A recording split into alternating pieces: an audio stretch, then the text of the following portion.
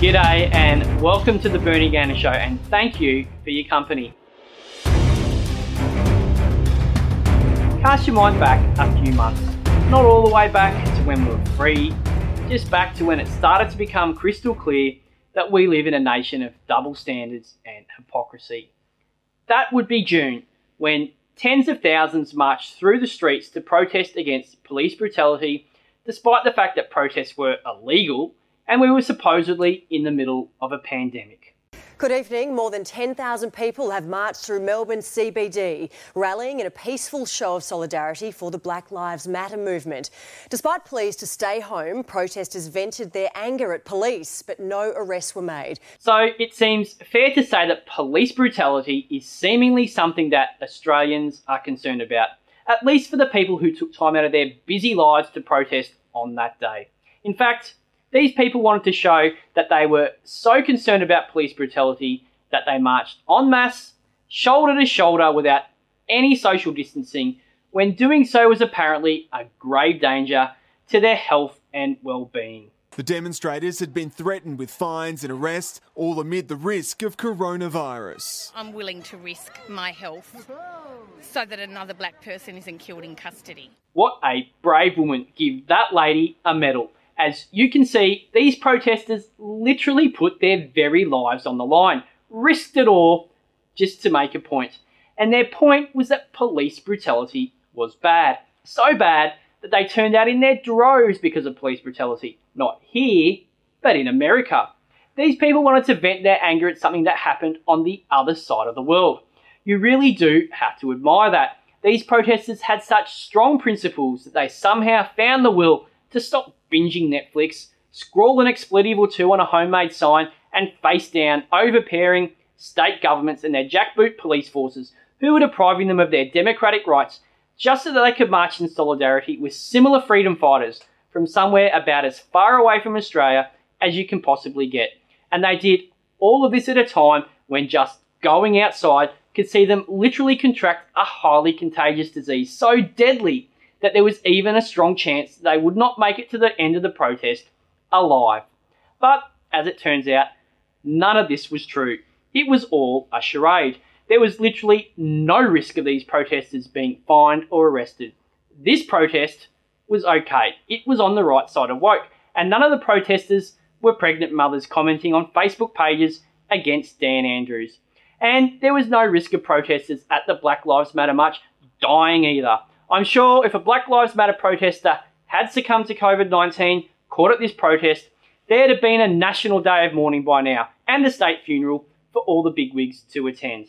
Alas for the bigwigs who love preening at such events, it just hasn't happened.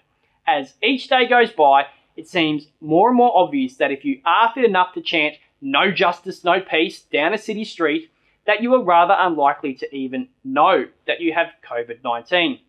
But all of this hypocrisy and double standards is just by the by, and focusing on it, I guess, misses the real point.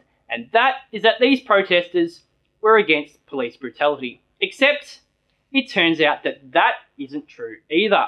Because when there was an incident of actual police brutality right here in Australia, in fact, right in Melbourne where the largest demonstration against police brutality took place, there has been total silence. There has not even been a shrug of the shoulders. That's how little the protest movement really cares about police brutality. It makes you wonder if any of those people who marched down Melbourne streets back in June can even remember the name of the American man who died while being arrested by the police. It was George Floyd, by the way. Last Sunday in Melbourne, Timothy Atkins was rammed by a police car, and then, while he was on the ground, his head was violently kicked or stomped by a police officer. Are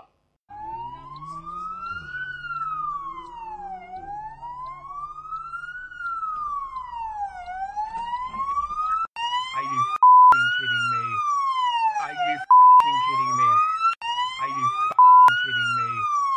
Are you Now that video is hard to watch. It is sickening. Timothy Atkins could easily have been killed. He did end up in an induced coma in hospital. There is a lot happening in and around this incident, and most of it shows just how badly our society is doing it. None of it says anything good about where we are headed. There are 3 points we should take from this. Firstly, our attitudes to the police are being shaped in all the wrong ways. There is a concerted effort across the Western world, but particularly in America, to make us think that police are inherently evil. This is what the Black Lives Matter movement is all about. It is not about police brutality. It is about revolutionising the police and what they are used for. And I'll get to this a little further in this presentation, but it has very dangerous consequences for police and law and order. We have been taught that the police, any police, are racist, a manifestation of the patriarchy. They are sexist, colonialist oppressors. The police should be defunded. They should be abolished, or at the very least, watered down with weekly compulsory diversity training, gender and racial quotas, and LGBT liaison officers. However, the people who push these ideas don't really want to get rid of law enforcement. They believe in coercive power and they will exercise it brutally and efficiently if they ever get their way. Instead, they want a law enforcement that they can control. That's what this is all about. Power. This new law enforcement won't solve crimes that we think are important, crimes like murder and rape and theft. Instead, it will focus on thought crimes. In a nutshell, imagine the Human Rights Commission with guns. That is what they are trying to create by revolutionising police. We know what it looks like.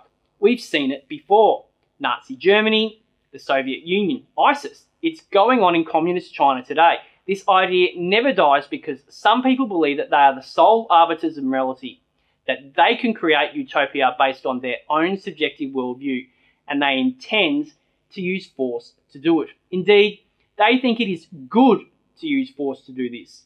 At the end of the day, the police in these types of societies do not exist for the common good. They exist to serve the whims of those in power.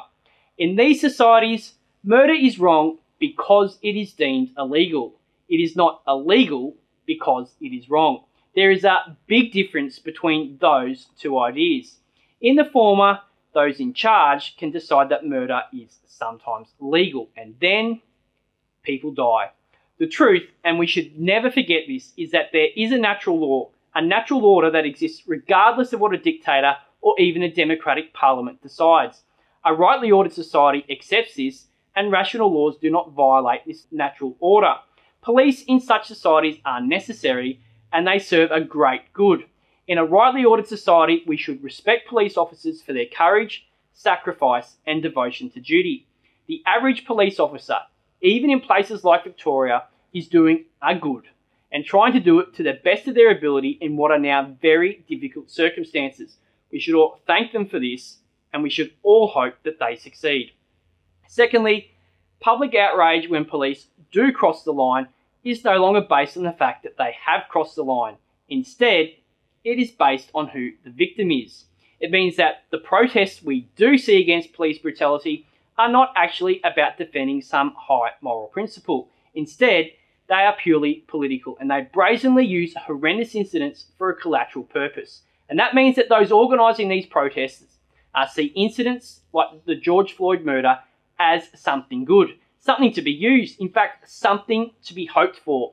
That is why if the victim is a black man in America with a string of offences, there will be global protests. But if the victim is a white person suffering a mental illness in Australia, then there'll be no protests at all. No media outrage, no hectoring and lecturing activists.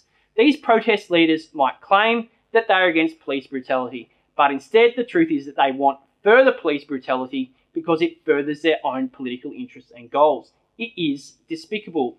This ties closely with the first point. It is proof that this attempt to revolutionise policing is not about achieving some objective good. Instead, it is all about leveraging certain incidents, some problems, for select groups to seize control of society.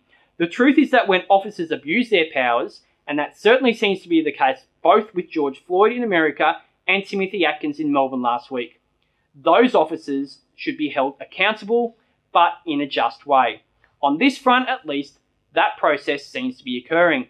The officers in America are being tried for murder of George Floyd, and the officer in Melbourne has been suspended pending a review of the incident and may face criminal charges. That is good. Thirdly, Why was Timothy Atkins on that Melbourne street disrupting traffic and risking harm to himself and others? It was a dangerous situation. Something did need to be done by the police to rectify it.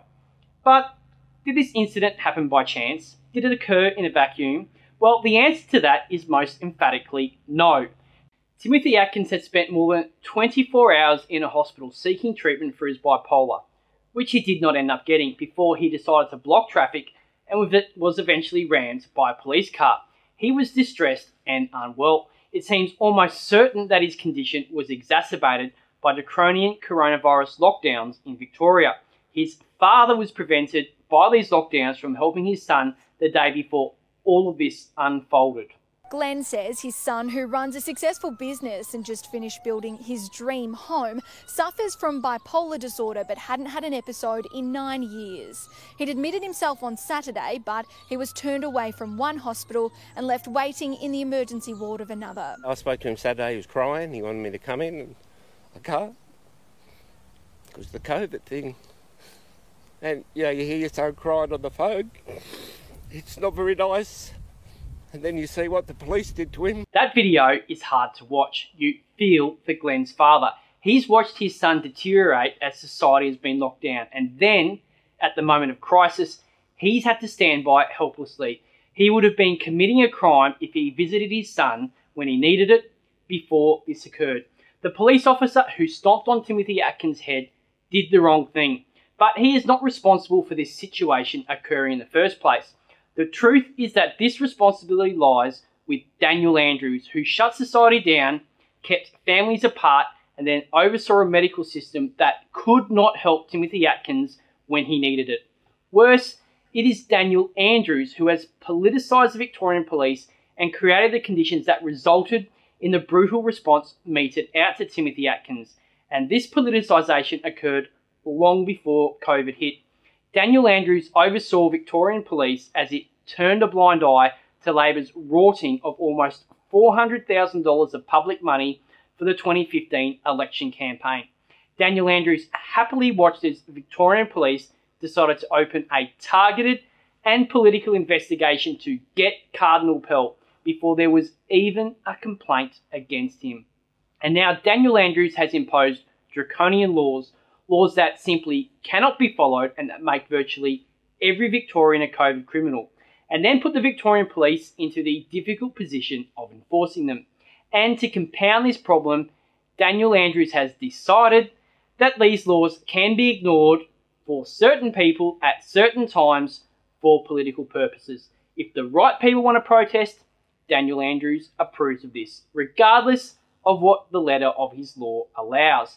In such an environment, one can only wonder why we have not seen more brutality from the Victorian police. What we are watching live and in real time is nothing less than a massive statewide replication of the infamous Stanford experiments. August 14th, 1971, Palo Alto, California. 12 young men are rounded up from their homes by police, placed under arrest, and brought to a makeshift prison in the basement of Stanford University. It all begins as a study on the psychology of prison life, led by Stanford psychology professor Dr. Philip Zimbardo. 24 volunteers, 12 guards, and 12 prisoners have agreed to spend the next 2 weeks recreating life in a correctional facility. This is unbelievable. They took my clothes. Hands off the door. The prisoners are booked and stripped nude. They're no longer individuals, forced to wear smocks, stocking caps, and shackles, identified only by their prisoner numbers. It evolved into a confrontation. The guards showing the prisoners who's boss. Down. The guards quickly adapt to their new profession. Given anonymity by their mirrored sunglasses, some of them start to control the meager food rations, restrict prisoners' bathroom use, and as tensions rise, so do their cruel methods. And they don't give a me.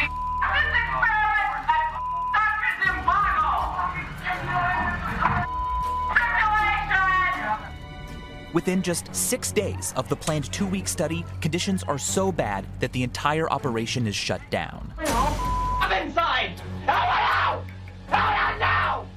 Victorian police have been turned into prison guards, and everyone else in society is the prisoner.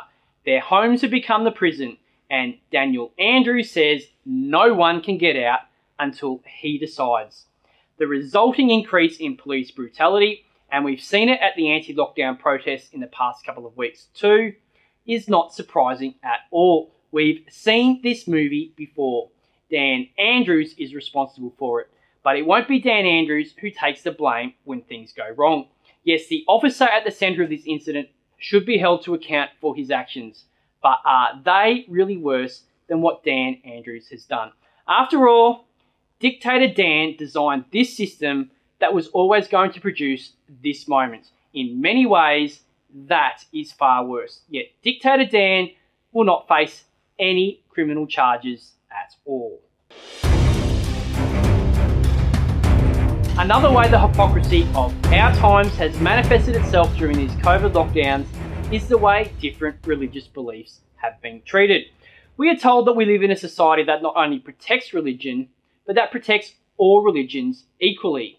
But that is a lie. Our society is overtly hostile to true religion, and it protects false religion. The true religion was taught by Jesus Christ, who showed his divine credentials when he rose from the dead. Every single one of his 12 disciples accepted that he did so. One killed himself after betraying Christ. The others chose to die horrible, horrible deaths rather than tell the world what it wanted to hear, that this was all made up. I challenge anyone to find 12 conspiratorial liars who would rather die to protect their fraud than admit the truth. Liars are motivated by fear or self-interest, but the prospect of death always tends to trump those two motivations. Now, the state of New South Wales does not care about any of this. The Gallipoli Mosque was granted a COVID exemption to hold more than 100 people for Islamic services in July. Marking an annual tradition, but under very different circumstances. For the first time, there was a queue to get into Auburn Gallipoli Mosque for the Eid al-Adha sermon. Normally would have been inside already, but much easier just sitting down. Now, yeah, we have to wait outside a bit. Just hold the line for a sec. Around 40 volunteers and New South Wales health officials were on hand to make sure everything was COVID safe. Please show us your sticker, thank you. Masks were mandatory, as well as signing in and a temperature check. Beautiful. I believe that they're doing their job very well and they're keeping the distance. Up to 400 people were allowed on the grounds of the mosque after the New South Wales Health Minister granted it a temporary exemption from the 100-person limit for religious services. However, the disdain health bureaucrats in New South Wales openly have towards Christianity is currently on display. It has now been revealed that requests for St Mary's Cathedral to hold 300 people, and this massive building could hold far more, even if they were spaced out to one person per 4 square metres, have been rejected on numerous occasions. This is a blatant hypocrisy and double standard, and led Miranda Devine to ask in the Daily Telegraph if New South Wales government believes that Catholics are more contagious than Muslims. It is a good question. Just so you do know, the New South Wales government requirements allow sex on premises venues to have one person for every 4 square metres of space. So apparently, it seems that the New South Wales government also believes that brothels are far safer than Sunday Mass. The New South Wales Chief Health Officer says that granting a specific exemption to St Mary's Cathedral would create a precedent that could lead to a widespread relaxation of social distancing. Apparently, the exemption given to Gallipoli Mosque for some unknown and unstated reason does not create this same perception. These types of decisions are clearly arbitrary and even just plain stupid. If COVID really is as bad as the government wants us to believe, then it should act consistently. But as each day goes by, it becomes more obvious that COVID is not dangerous, but those using it to pursue their own biases are. Any society that allows the mosques to open while keeping cathedrals shut will soon have far more to worry about than COVID-19. In May, the regional Queensland town of Blackwater was shut down for days, and Australians were bombarded with scaremongering news stories about Australia's youngest COVID-19 fatality. It turns out now that not only were those stories wrong, Blackwater man Nathan Turner did not in fact die at the age of 30 from COVID, but from other issues, but it also turns out that Queensland health officials also knew that Nathan Turner had not died of COVID-19 3 days before they admitted this fact in public. In the process, a town was turned upside down. A grieving family was hurt, and irrational fear was allowed to be peddled throughout society. They knew and said nothing. When a Blackwater man tested positive to COVID-19, a town and state was thrown into panic. Tonight, we can reveal damning secret emails showing Queensland's most senior health bosses knew of a series of negative test results, but didn't tell Queenslanders for several days. For 7 long days, Blackwater was in a COVID panic. Health chiefs could have halved that if they shared what they knew. Still haunts us. Lorraine Devon locked down the mother of Nathan Turner's fiancée. 30-year-old Mr Turner's sudden death wrongly declared the country's youngest coronavirus fatality. We were in isolation for a week. A bit devastated about it, we were. Tonight, these emails we've obtained will show it didn't need to be that way. In them is irrefutable evidence top health officials knew about Mr Turner's negative results days before they told the town and let the family out of isolation. Wednesday, May 27. Swabs from Mr Turner returning a positive and second inconclusive COVID-19 result. Caution paramount, mass testing triggered. And today, this declaration from the Health Minister. I was very honest with the information that was to hand with us each and every day. These documents prove different. On Thursday night, this email from the lab to Queensland Health hierarchy, including the now Deputy Chief Health Officer, Sonia Bennett, negative results from retested samples. Still, the next day, Friday, the Health Minister shamed the suspected source, a Rockhampton nurse who drove to Blackwater while infectious. It's incredibly disappointing that someone would ever lie to our public health officials. Lives are literally at risk. What we had to endure after those, after they'd come out with the rumours and innuendos and that. By Friday night, more negative results, including a serology test. That information sent to the Chief Health Officer, Jeanette Young, and now Deputy, Sonia Bennett. But over the weekend, they told the town nothing. It wasn't until Monday morning Ms Bennett sent this. Hi team, I understand the serology on the Blackwater case was negative. Were we aware? Then, Monday night, the coroner bluntly summed it up in his autopsy report to Dr Young. Extensive and more specialised testing before autopsy have all returned a repeated negative result. As a result, cause of death is confirmed as not being related to the COVID-19 virus. Queensland Health spinning it that night in this statement to the rest of us. The coroner tonight advised that further tests have returned negative. In reality, they had them already on Friday, but left the town living in fear and a grieving family in isolation for another 72 hours. At the time, the death of Nathan Turner was being treated as an extremely dangerous and unknown source of COVID infection in Australia. It was an emergency situation and no stone was being left unturned, we were told, to find out how Mr Turner contracted COVID and to determine if it had spread to others in the community. You would think in these circumstances that Queensland health officials would have been paying very close attention to the lab results, but it was the weekend. In fact, that weekend also looked like it needed an early Friday knockoff. So those reports at best went ignored during this time of panic and emergency, while the Chief Health Officer did whatever she does on the weekends, while her minions and plebs in regional Queensland were caught up in the panic of her draconian lockdowns. That's the best reading of this situation. At worst, Jeanette Young knew Nathan Turner did not die of COVID and did nothing anyway. In this case, it would seem that the Chief Health Officer was happy with the panic. It suited her. One can only wonder why.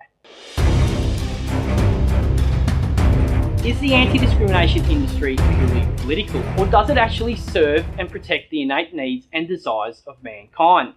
In other words, is this industry about power, or does it serve some good for society? Well, any logical person would know instinctively that the anti-discrimination industry is entirely political and it exists only to further the interests of those who believe that the coercive power of the state should be used to force people to think all sorts of crazy and radical lunacies. Only an entirely political industry with no interest in reality would devote so much time and effort to policing those who refuse to believe that a man can magically become a woman. During the week, former Freedom Commissioner Tim Wilson let the cat out of the bag on Pillow Talk Live, one of the weekly shows presented on The Good Source. You should definitely watch this show each Tuesday night. Tim Wilson told Pillow Talk that the human rights industry was all about politics. Have a listen. I used to have these people say to me all the time, human rights shouldn't be political. And I would say, well, hang on, this doesn't make any sense. They're political ideas about political values, about political concepts implemented through political instruments, advocated by political leaders, etc., etc. Which part of that isn't political? You just think they shouldn't be political because you think that wins the argument. It's a load of rubbish. Yep. Deeply political. Now, that really is a remarkable admission from a person who is embedded at the very heart of Australia's human rights industry. The very state and Commonwealth human rights bodies are entirely political, according to Tim Wilson. The whole construct is political, and its object is to promote the political goals of those within this industry. As I said, that should be obvious to any person who has paid even the smallest amount of attention to what the anti-discrimination does. But unfortunately, most people don't. They still believe that the Australian Human Rights Commission or the New South Wales Anti-Discrimination Board is staffed by people who toil away night and day for an objective goal of furthering humanity's happiness. But now that Tim Wilson has lifted the lid, we know from an insider that this is not the case at all. They don't toil away for your happiness. They toil away, paid by you, by the way, to further their own political goals and to impose them on society. And remember, the anti-discrimination industry has the power to drag you before a tribunal to answer for your beliefs. Specifically, that would be your political beliefs that the people in this industry don't like. It is a political police force. That's what the anti-discrimination industry is. That's what it does, and you don't have to take my word for it anymore. Take it from Tim Wilson too. It has been another week of violence in the United States.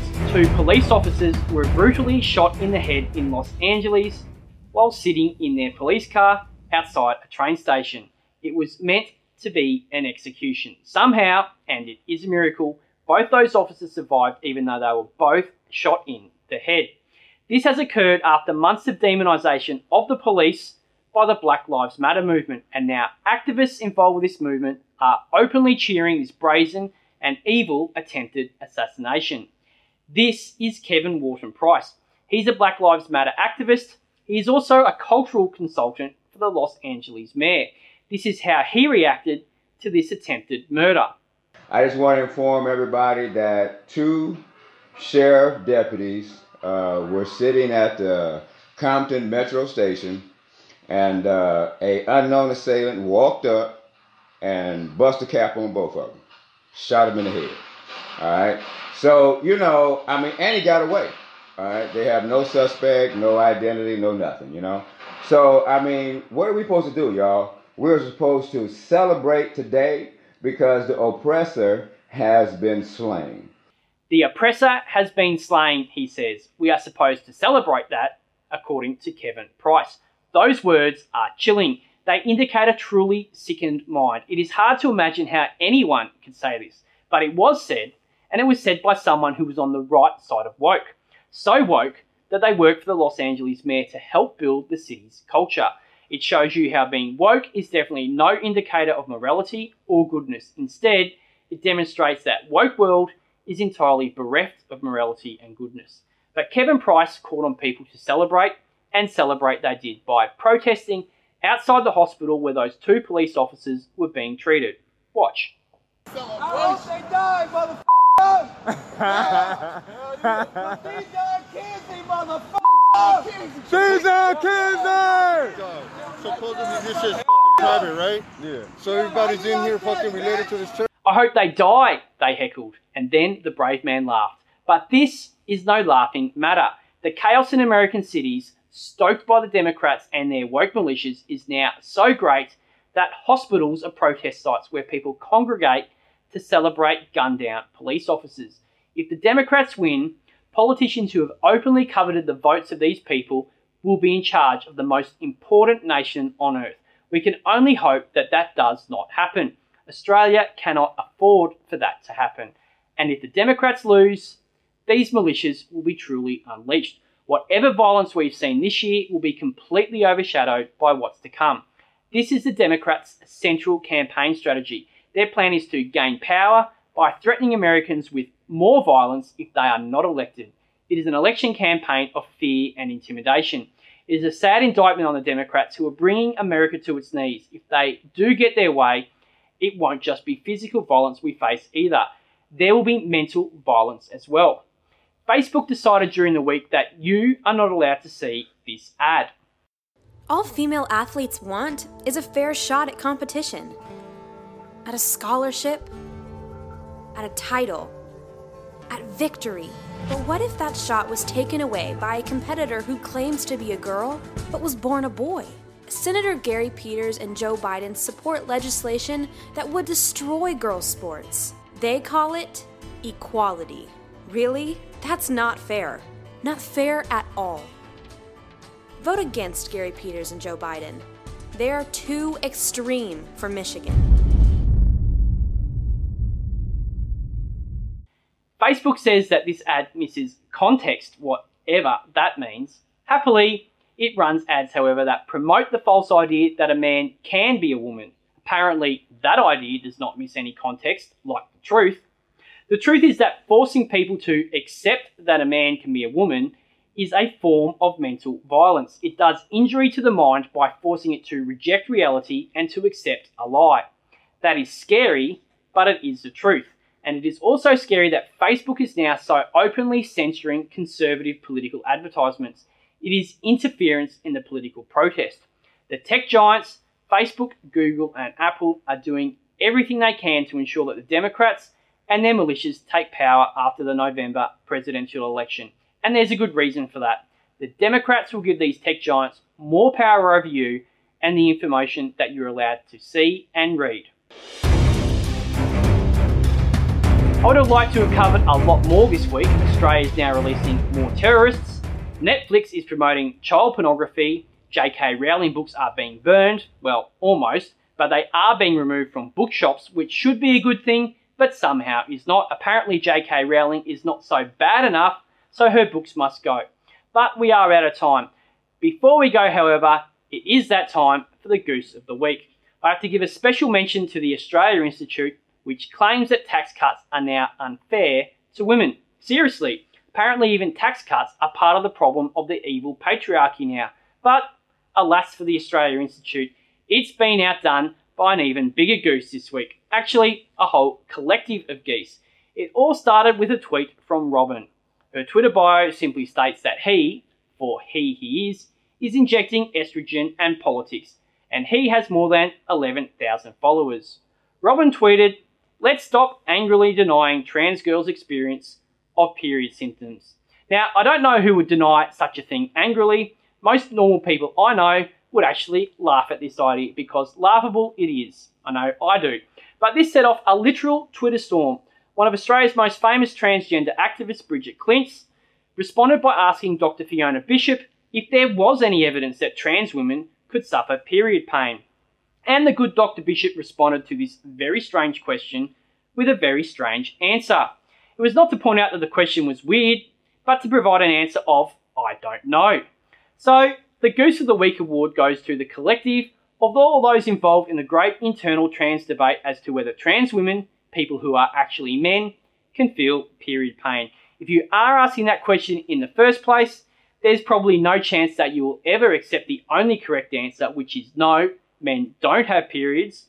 And if you are asking that question or giving any other answer other than that, you have proven your rolled gold loony credentials. Give all those involved a round of applause. Not only are they this week's winners, but they are probably well on the way to becoming Goose of the Week Hall of Famers.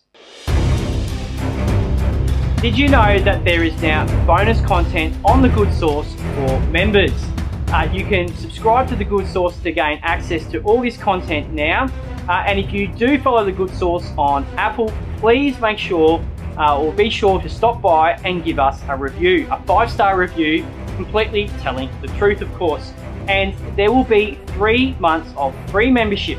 That's right, 3 months of free membership for 5 randomly chosen people who write a review on Apple and send the screenshot of it through to me. You can copy me on Twitter at Bernard Gaynor, at my Facebook page, Bernard Gaynor as well, or through my website.